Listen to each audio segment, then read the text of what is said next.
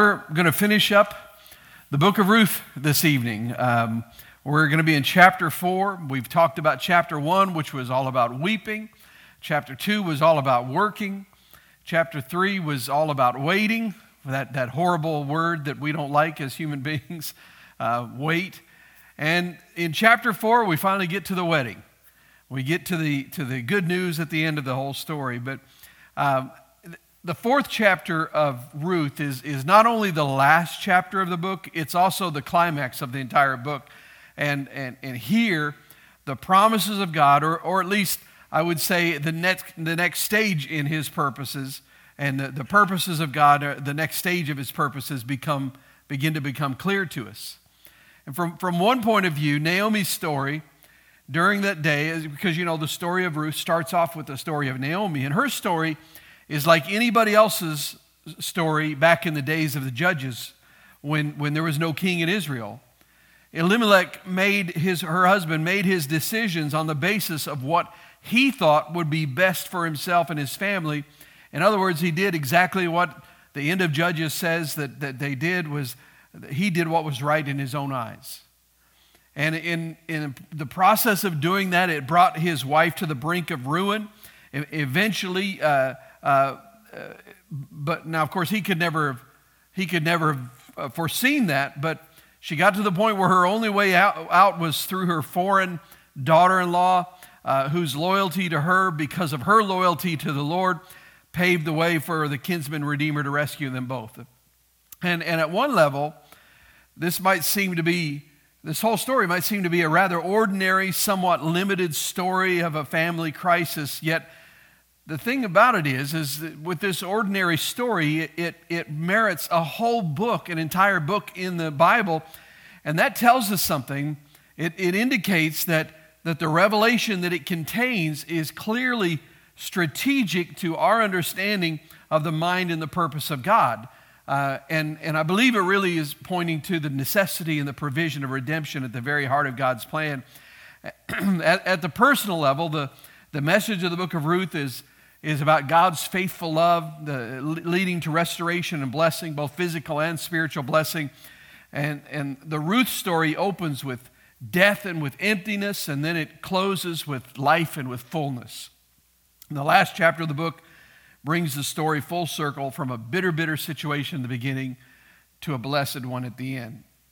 Now, in the previous chapter, last week we talked about how Ruth came to Boaz in the night, and she asked him, really kind of very boldly asked him, will you be my kinsman redeemer? Will you marry me? In essence, was what she was saying. And we learned that Boaz, in response to that, he was very eager to serve as the kinsman redeemer for Ruth and for Naomi, but we discovered there was a problem. You remember at the end of the chapter, he said, I would love to do this, but there is a relative that's closer. There's a kinsman redeemer that is higher in priority. He's a closer relative. And so that was the problem. The reality was Boaz did not have the right to do what he wanted to do and what Ruth was asking him to do because there was this nearer relative who owned that right. Excuse me. And so while his heart is Ruth's, and he has this deep desire to marry her, there's something more important to him than even that. And that was that his heart belonged to the Lord before it belonged to her. Which, by the way, is a great foundation for building a marriage. When you find someone who you're going to marry, you want that person to love the Lord more than they love you. You really want that. That's necessary. And Boaz is not going to do anything to compromise his walk with God, even though he loves Ruth desperately and he desperately wants to marry her. The reality was he was willing to let her marry another man rather than compromise his integrity and compromise his walk with God. He just was concerned about that and concerned that Ruth was taken care of. And that's why he said, speaking to Ruth, he said, there is a nearer kinsman redeemer. If he wants to redeem you, so be it. You'll be taken care of. I don't have to worry about you then. But he's not going to jump the gun and try to go around, to do an end around things. But So the question we're faced at the end of chapter 3 is, will God solve the problem of a nearer redeemer, the relative on whom the responsibility to help these women falls before it falls to Boaz? Will God step in? This is the storyline in the final chapter of Ruth. And it's if and when God does this, the message of the book of Ruth will draw to a conclusion, or at least so we think. So we think. So I want to begin reading in verse 1 of chapter 4. We'll read the first 6 verses first. Meanwhile, Boaz went up to the town gate and sat there. When the kinsman redeemer he had mentioned came along, Boaz said, "Come over here, my friend, and sit down." So he went over and sat down. Boaz took 10 of the elders of the town and said, "Sit here," and they did so. Then he said to the kinsman redeemer, "Naomi has come back from Moab, who has come back from Moab, is selling the piece of land that belonged to our brother Elimelech." By the way, it's not really a physical brother, a blood brother, but it's just brother in the sense of family. They're probably some sort of distant cousin. Verse 4, I thought I should bring the matter to your attention and suggest that you buy it in the presence of these seated here and in the presence of the elders of my people. If you redeem it, do so. But if you will not, tell me, so I will know, for no one has the right to do it except you, and I am next in line. I will redeem it, he said. Then Boaz said, on the day you buy the land from Naomi and from Ruth the Moabitess, you acquire the dead man's widow in order to maintain the name of the dead with his property. At this, the kinsman redeemer said, then I cannot redeem it because I might endanger my own estate. You redeem it yourself. I cannot do it. All right, so we're going to stop there. So Naomi at the end of chapter 3 had said to Ruth, she said, you just watch, this man will not rest today until he resolves this matter. And she was absolutely correct in her assessment of Boaz's determination to settle the matter as quickly as possible. He went to the city gate, and in many ways, the gate of the city was the very center of the city life back then. It's where town folk would gather for conversation. It's where they would gather for the administration of justice. The elders of the city would be gathered there, and we're going to talk a little bit more about that. But it was at the gate of the city that the poor would wait for aid, that location also served as a place for transacting business. You see, the way they did business, it was often just by word of mouth or a handshake, so to speak, in our modern terminology. And so they would do it at the city gate because that provided legal witnesses. So that way they could talk. They'd have the witness for what was happening on, and it also served as a kind of a forum and a public meeting place. So there's always people there, and Boaz apparently went directly to the city gate after he got up that next morning, after Ruth had come to the threshing floor, and he went directly to the city gate to wait for the nearer kinsman without returning home. So he said, I'm going to go there, and I'm going to look for this guy. Hopefully he'll show up. And so he is absolutely determined to settle this matter. He wants to marry Ruth. He wants to get this settled. So he rises early in the morning, and he goes out to the city gate, and he waits for the town fathers, act as counselors. They act as judges.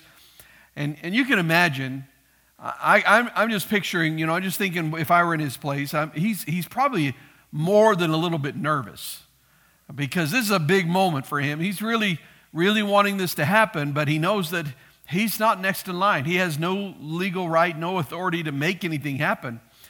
So after arriving at the gate, he sat down and started to wait for the man who had prior rights and duties toward Naomi and Ruth to pass that way. In a town of the size of Bethlehem, which was not a massive town, the best place to encounter friends was to just go to the city gate and wait there. It's sort of like, because sooner or later everybody passed that way. It's sort of like today, it'd be the modern day equivalent. If you want to find anybody in town, just go and wait at Walmart because they're going to show up at Walmart eventually. You see everybody at Walmart eventually, so it's the same kind of thing. But here's what's interesting is that Boaz didn't have to wait very long. Just as he is sitting there at the gate, some translations say, behold. And the NIV doesn't bring this idea out very much, but it's sort of like the author's way of sort of raising his eyebrows at us as if to say, oh, well, there goes God's provisional activity again, his providential activity again.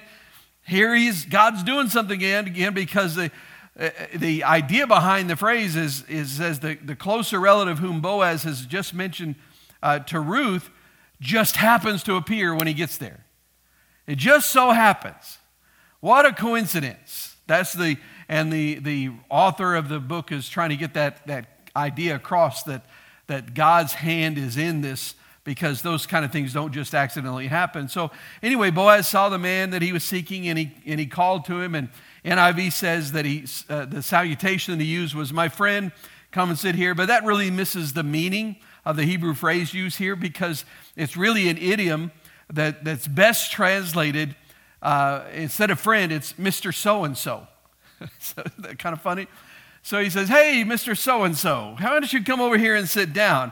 And it was a phrase that was used when a writer didn't deem it essential to give a person's name. Now, it doesn't mean that Boaz didn't know his name. Certainly he knew his name. He knew he was a relative. He knew he was closer in line. So he certainly knew his name. But the anonymity of this other man, it just sort of adds to the atmospheric touch, an atmospheric touch to the drama, and it serves to underline that this man will have no role in the advance of God's kingdom. He refuses to fulfill his covenant obligations. Now, we don't know that at this early stage, but we know from the story, we know that's what takes place. And it's as though the narrator is saying, do you see this man who refuses responsibility? He will have no further significance. You don't even need to know his name. That's how unimportant he is. He will remain unnamed and have no place in the record of God's purposes. So anyway, this man comes over and sits down. Presumably, he's completely oblivious to what is about to take place. And Boaz turns to the city fathers, of whom he has gathered a quorum. There were 10 of them, which, interestingly enough, later on, 10 was the required number of Jewish males to establish a synagogue in any city. So it's interesting that it was 10. But so he gathers these elders, and the elders are the ones who exercised important roles in all the periods of Israel's history, both judicial and political. And in matters of dispute, these men would sit and listen to the opposing parties as they presented their cases. They would listen to the witnesses. They would weigh the evidence. They'd make their decision. So they served as judges, but they also served as witnesses in legal transaction. And Boaz realizes that what's about to take place is not just a casual conversation, but this is a legal transaction, and he wants the witness of the elders. He wants this to be on the up and up. He wants this to be done the right way. And none of them have any idea what's about to go down. So Boaz, he begins to set forth his case to them, and he explained that Naomi, who had returned from Moab, and they all knew her story. She was well known in the city of Bethlehem after her experiences and coming back and saying, she came back and she said, I went away full, but now I'm bitter, and this sort of thing. I went away full, but now I'm empty. And so he explained that Naomi was selling a piece of land that belonged to their kinsman, Elimelech, her husband. Now this is a very interesting thing that's taking place here, because the reader is not told why she was selling it. Now, of course, we kind of can figure that out, because the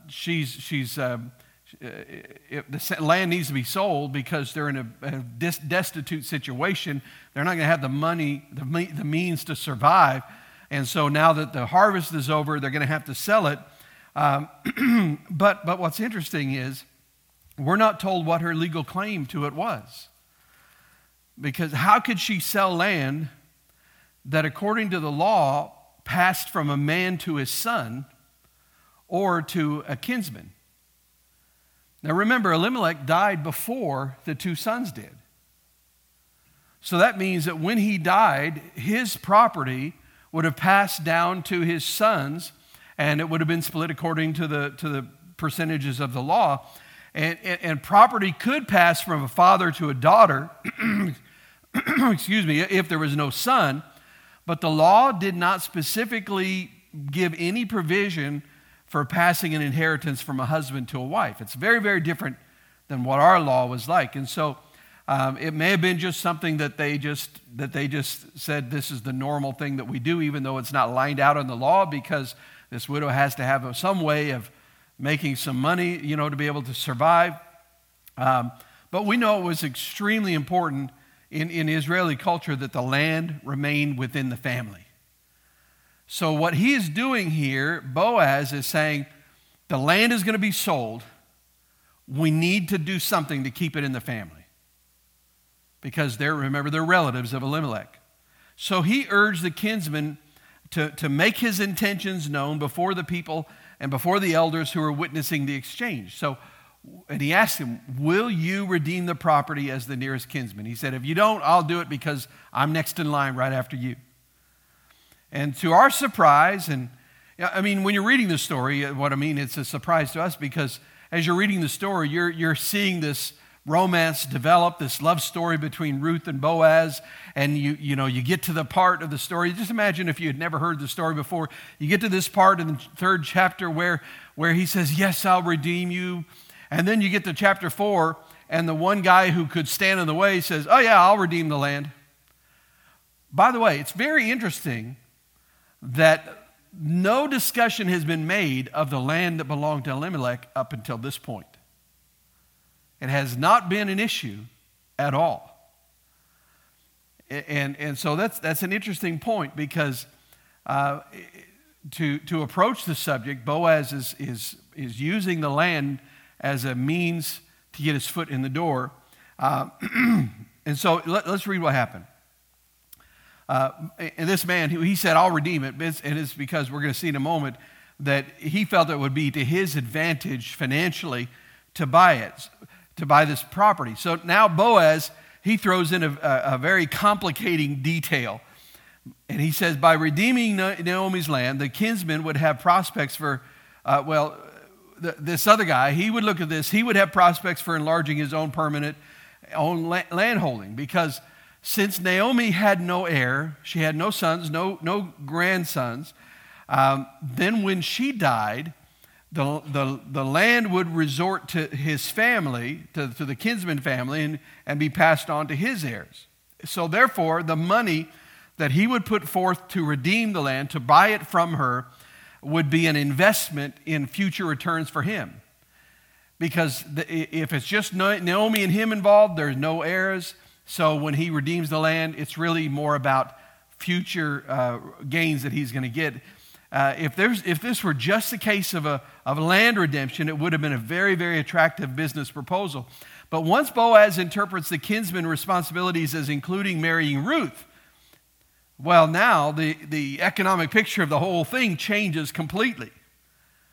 Because upon hearing Boaz's inclusion of Ruth in the transaction, the kinsman redeemer, he just sort of swallows hard in the moment and starts to backpedal as fast as he can. He's like, oh, wait. Here's a man who has a covenant responsibility to care for his wider family circle. He has a covenant responsibility to redeem family property in order to maintain it within the family circle. But there's also a guy, he's a shrewd businessman. And in the ordinary course of events, redeemed land would default to the original owner in the year of Jubilee. Every 7th year, they had a year of Jubilee, and any person that was held, in indentured servitude, so to speak, or anybody that, any land that was redeemed they'd be set free. The land would go back to the original owner. That's just the way it was. And so in this instance, since Naomi had no sons, no grandsons, as I said earlier, it might be thought that would not happen. Because if he had no one to which he could return the land, then he's going to just keep the land. And in that case, the price he paid for redemption would really ultimately, in effect, become a final purchase price. Rather than merely sort of just paying to keep the land in the family for a few years and then have it go back to the other family, his thought is, man, this is going to become mine. It's going to be my family's in perpetuity. And so it sounded like a really good deal. And listen, he knew that buying the land, buying the property might restrict him, might perhaps burden him financially for a while, but this was a shrewd long-term investment on his part. And the short-term hardships and sacrifices would be well worth the potential long-term gain. But now comes this new factor. A young widow who is still capable of having children. Now we get into this levirate marriage idea where if a son died with no heirs, then his brother would marry that woman to try to have a child, and then the first child would actually be considered legally the child of the dead husband, and therefore everything that he had illegally would pass on to him. And so now it's a whole different thing, because now, while there are no heirs now, there could be an heir. And when that heir comes, that changes the whole value of the whole system, of the whole investment. And so when he first said, I'll redeem it, he wasn't bargaining on getting Naomi and Ruth in this whole story, because, he's not just talking about redeeming the land then, but he's going to have to take care of Ruth and Naomi, support them financially. And then if Ruth bears a son to him, that first son is going to actually belong to Ruth's dead husband, legally speaking, and all the property would go to him, and it would not be in his family. So it's not just now the price of the land. This is a lot of money. This is a massive investment. So in meeting covenantal obligations and responsibilities, the question is this man prepared to do so without reservation and potentially at great personal expense? And the answer is no. In the presence of the witnesses, he forfeited his right of redemption to Boaz, who was the next nearest kinsman. Let's read on verse 7. Now, in earlier times in Israel, for the redemption and transfer of property to become final, one party took off his sandal and gave it to the other. This was the method of legalizing transactions in Israel. Now, notice that's in parentheses. That tells us that at the writing of the book of Ruth, that this was not a custom that they were using anymore. So he had to try to explain what happened next. He's just telling the readers, hey, this is what this means. Verse 8, so the kinsman redeemer said to Boaz, buy it yourself. And he removed his sandal. This is the part that they're explaining to them, and we'll get into this in a moment. Then Boaz announced to the elders and all the people, today you are witnesses that I have bought from Naomi all the property of Elimelech, Kilion and Mahlon, those are the two sons. I have also acquired Ruth the Moabitess, Mahlon's widow, as my wife, in order to maintain the name of the dead with his property, so that his name will not disappear from among his family or from the town records. Today you are witnesses. Then the elders and all those in the gate said, we are witnesses. May the Lord make the woman who is coming into your house, into your home, like Rachel and Leah, who together built up the house of Israel. May you have standing in Ephrathah and be famous in Bethlehem. Through the offspring the Lord gives you by this young woman, may your family be like that of Perez, whom Tamar bore to Judah. Now, he starts off in that phrase, now in earlier times, that tells us, as I said, that the author's giving us a parenthetical insertion to describe a custom that was no longer practiced at the time the book was written. And the origin of the custom of taking off the sandal and handing it to him is a very unusual thing. I mean, we'd think it'd be a little odd for us today if you went to a neighbor and said, hey, I'd like to buy this field. And he said, okay, I'll sell it to you. And then he took off his sneaker and handed it to you and said, okay, the deal's done. You'd be like, what is going on here? So it's a little weird to us. But the origin of the custom has been traced to an ancient practice of taking possession of property by walking on the soil that was being claimed.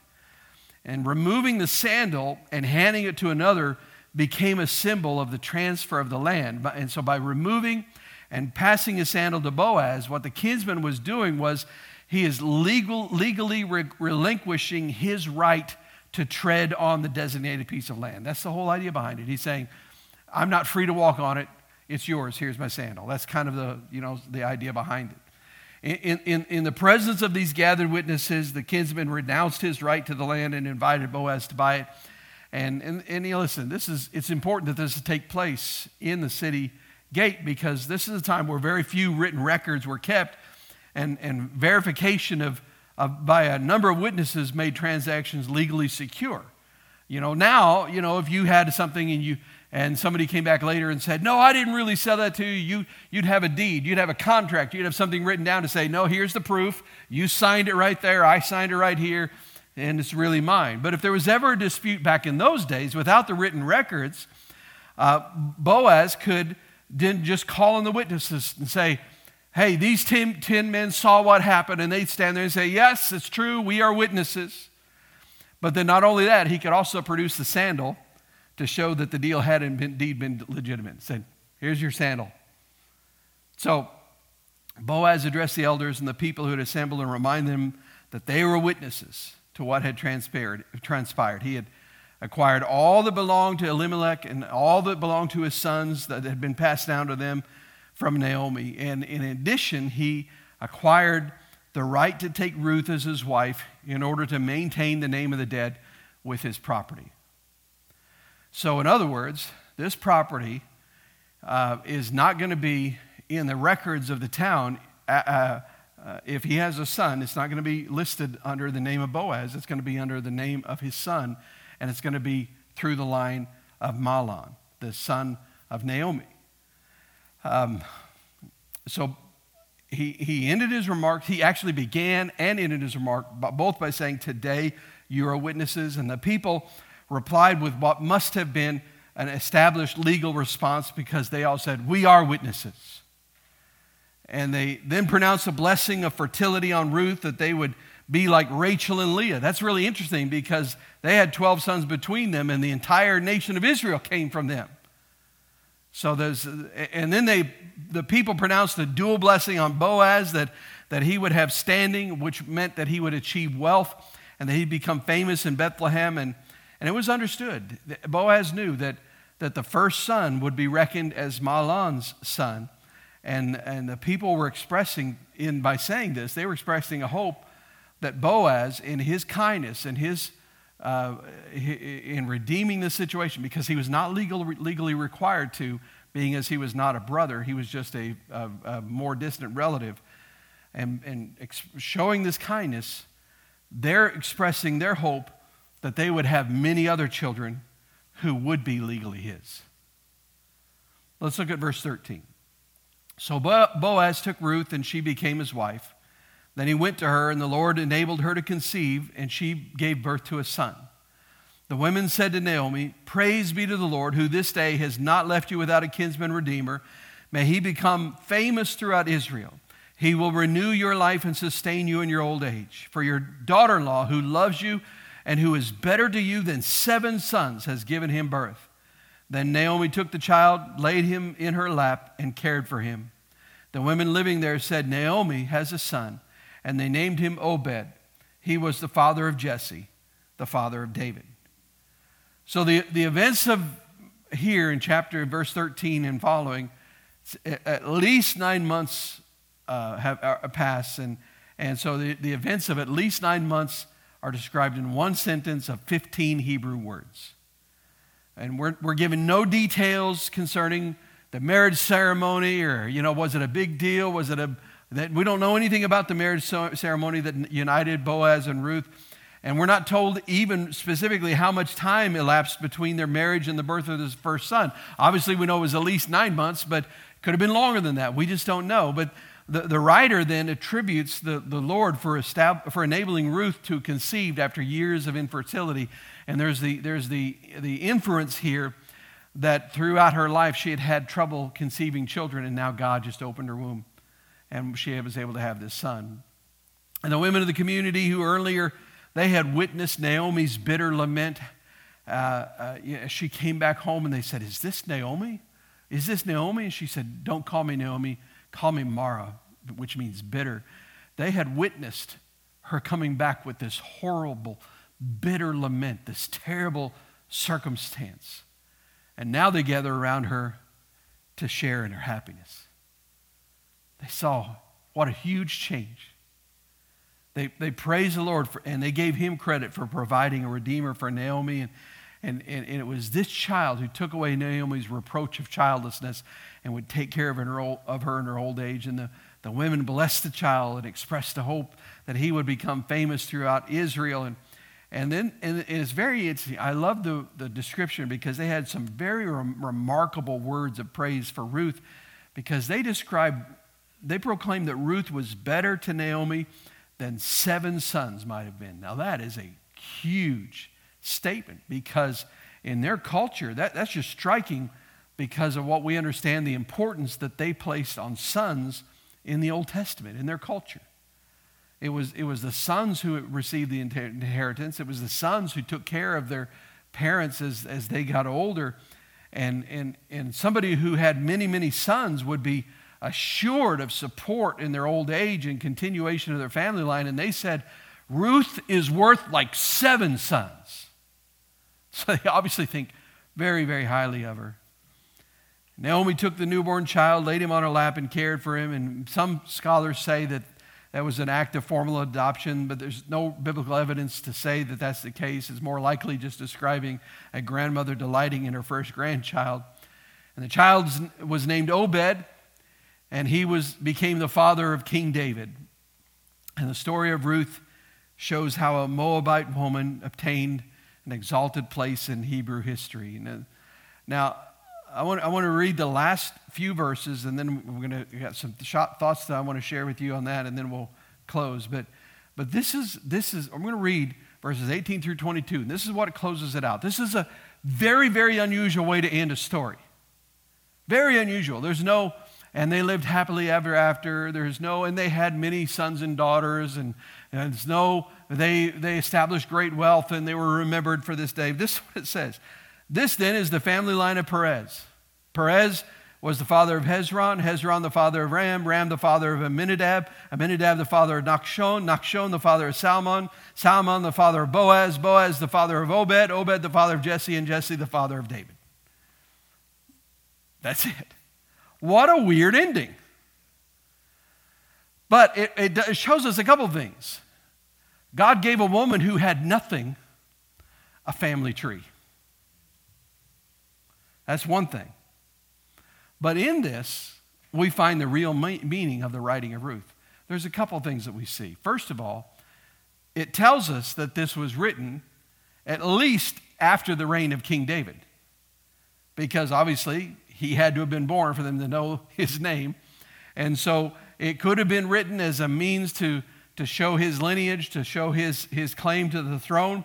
But more than, I think there's even more than that here, because at the beginning of the story, we saw Naomi holding tightly, as it were, to her husband and grasping the hands of her 2 boys as together they left Bethlehem and they went to Moab. Then later she returned with nothing in her hands. No husband, no children, only the liability of a widowed Moabite daughter-in-law.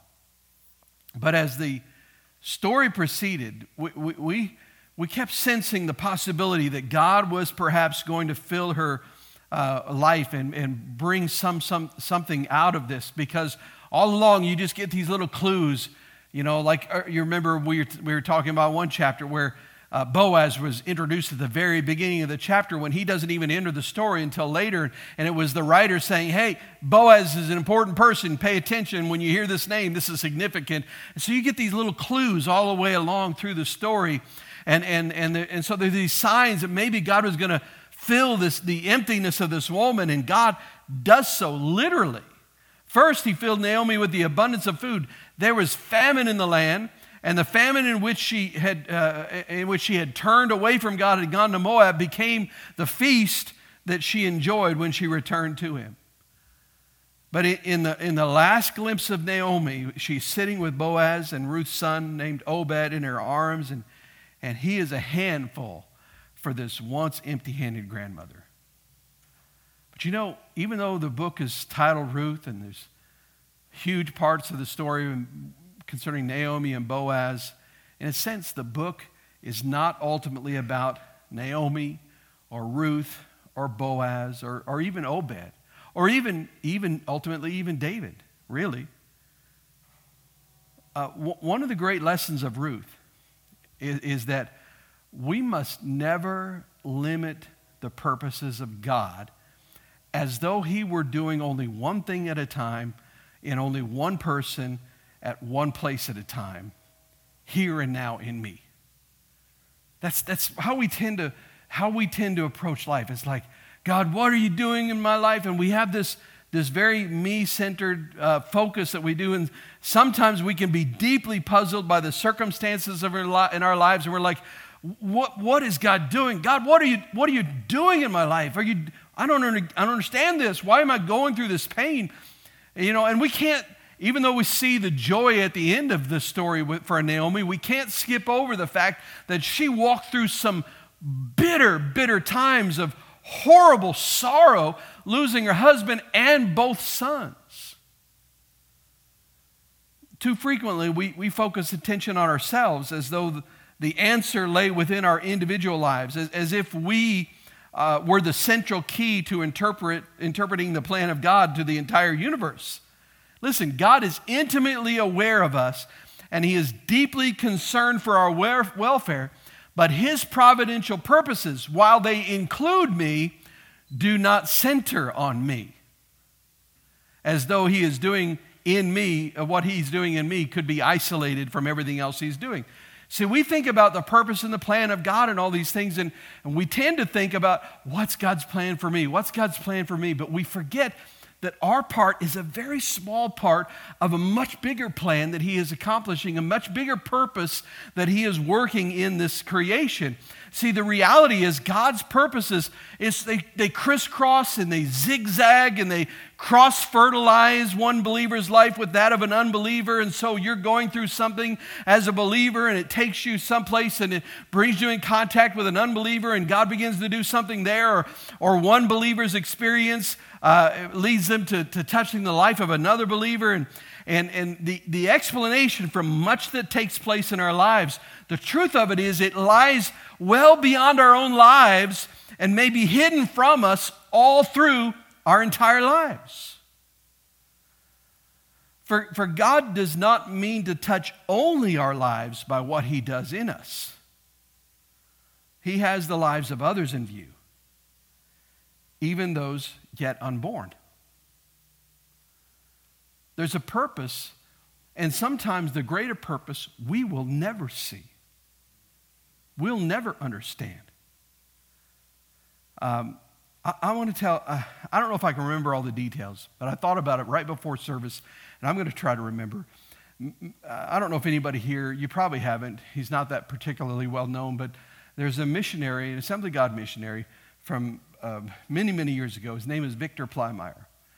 And he went to China as a missionary long before communist China. And he went there with his wife. They had a little boy. I think the child was born there in China. But in one particular village in which they were living, the smallpox broke out. Now, they didn't know what it was at first when the first person died, but then his son contracted smallpox. And then as he was dying from it, his wife contracted smallpox and began to die from it. And in fact, his son died from smallpox, and it was in the middle of winter. All he could do was try to scratch out a shallow grave in his garden outside of his hut, and he, as I remember correctly, carried his wife outside just so they could have a little funeral. Then she passed away. Well, eventually he had to find a permanent burial place, but because he was a foreigner, nobody in the village, he was not allowed to purchase any land inside the village where he could bury his wife and his son. You can imagine the deep sorrow he's dealing with and the confusion. Can you imagine the confusion? God, I've given my whole life to you. I've left everything behind. I'm living here, living by faith in this foreign country, trying to tell people about you. And now my wife and my son are both, they're gone. They're dead. You can imagine all the questions that were there. Well, eventually there was someone who was sympathetic to him, and they they gave him some property on a mountainside I think it was a northwest side outside the city limits, so he could bury them there. And he buried him there. And there's a great book called High Adventure in Tibet. I actually have a copy if you'd like to read it about his life. But what is not told in the novel that came about later, he had a nephew who was living in the States and in Springfield, Missouri, where the headquarters are. Well, in that process, after all of that happened, that was when the communist revolution came into China, and the communist government confiscated all the property of churches. They couldn't own any property. So they took this little church that they had, took it away from them, and he had quite a harrowing escape through the Tibetan mountains and everything. It's quite a story.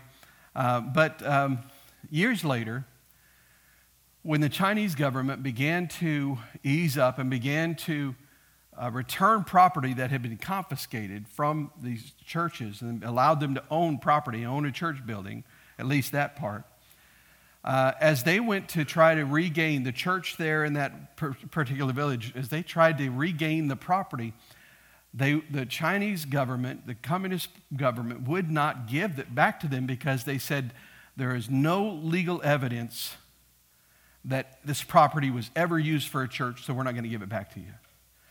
So the person who was involved in it got a hold of Victor Plymeyer's nephew, I think his name was David Plymeyer, and said, because you had the archives in the Assemblies of God, and they said, is there anything, maybe it's in his personal belongings, is there anything that could prove that this church existed? Well, they began digging, and they found a deed to a piece of property on which Victor Plymeyer had buried his wife and his son. And for some reason, unknown to anyone except for Victor Plymeyer, he deeded that property instead of to himself, he deeded it to the church. And now, decades later, they had the legal evidence to show, and they were able to get the church building back. Now, I'm not saying God did all that so that they could have a church building. I'm just saying that there are many times and circumstances in our lives that we don't understand. Victor Plymeyer never saw that there was anything greater that came out of that whole situation. He never saw that. He was dead and gone long before any of that happened. But see, there was an overarching purpose that God was doing something that went beyond him. And that's the way it is with Ruth and Naomi and Boaz, that there was a much greater purpose that went beyond them, that even though they saw the fulfillment and they saw some great and wonderful and joyful times at the end of the story there, the story actually went way beyond that. Because, it wasn't just that, they had no clue that the greatest king in the history of Israel was going to be, their great-grandchild. They had no clue, even more so, that they were preserving the line of Judah and that a Savior would come, a Savior for the entire world would come from their offspring. Story and the purpose was much greater than they could ever grasp in their lifetime. And the fact that, that God wants to touch not only our lives, but the lives of others, even those that are yet to come, that's why life can seem so untidy for the people of God. Because even when I come to my last day, he's not yet finished his business. There may be many loose ends still yet that I don't see, and I may not see. The tapestry is only partially complete, but what he's doing in me may benefit a generation down the road or 2 generations down the road. And if I have to go through something difficult and painful in order to set my children up or my grandchildren up to walk in the blessings of God, then so be it. I'll take it even if I don't understand it. He has much weaving still yet to do, and in which he will bring those loose ends together. Perhaps it's going to be in somebody else's life in the future, even long after we're gone. God means to bring blessings and answers to prayer beyond anything we could ever ask or imagine, just as he did in the story of Ruth. And in Hebrews chapter 11, it makes it clear that it's a mark of genuine faith to look beyond our own day to the time when God will fulfill his promises. And we discover through the book of Ruth that God was at work through all of these circumstances to ensure that the royal line of David would survive and that King David would be born. But as I said, even more than that, we see the hand of God at work to sovereignly preserve the line of Judah that would bring the Lord Jesus Christ to earth. William Cowper, which I actually earlier in this study mentioned one of his one of the verses to one of his great poems, and he was surely right when he wrote this: "Deep and unfathomable minds of never-failing skill, he treasures up his bright designs and works his sovereign will." So what are the lessons that we learn from Ruth? And we'll close with this. I've got 4 of them at least. Then you can find many more, I'm sure. The first thing, we see the beauty of commitment and friendship, and it underscores the value of family commitment. I think that's something you can see there. Another lesson you can see is that God can use anyone to accomplish his purposes on earth. Ruth was the least likely candidate to be used by God. A Moabite woman coming from a nation that worships false gods and worship idols. And in fact, if you remember, the Moabites even sacrificed children to their gods. And so she's a very unlikely candidate to be used to fulfill God's purposes. And here you have 2 people brought together by a highly unlikely series of circumstances, and they become the ancestors of the great King of Israel, as well as the ancestors of the Savior of all mankind. Third thing, this is huge because this is a picture we see in Boaz. Jesus, our kinsman redeemer, driven by love, went out of his way to redeem us, just like Boaz went out of his way to redeem Ruth, even though we were not worthy to be redeemed. And then the last one, which ties into the last part of the lesson tonight, is that God is at work in all the little details of life, and his work may not be fully understood in this life. That's where faith comes in, where we say, God, I still trust you. I believe you're going to work out your purpose.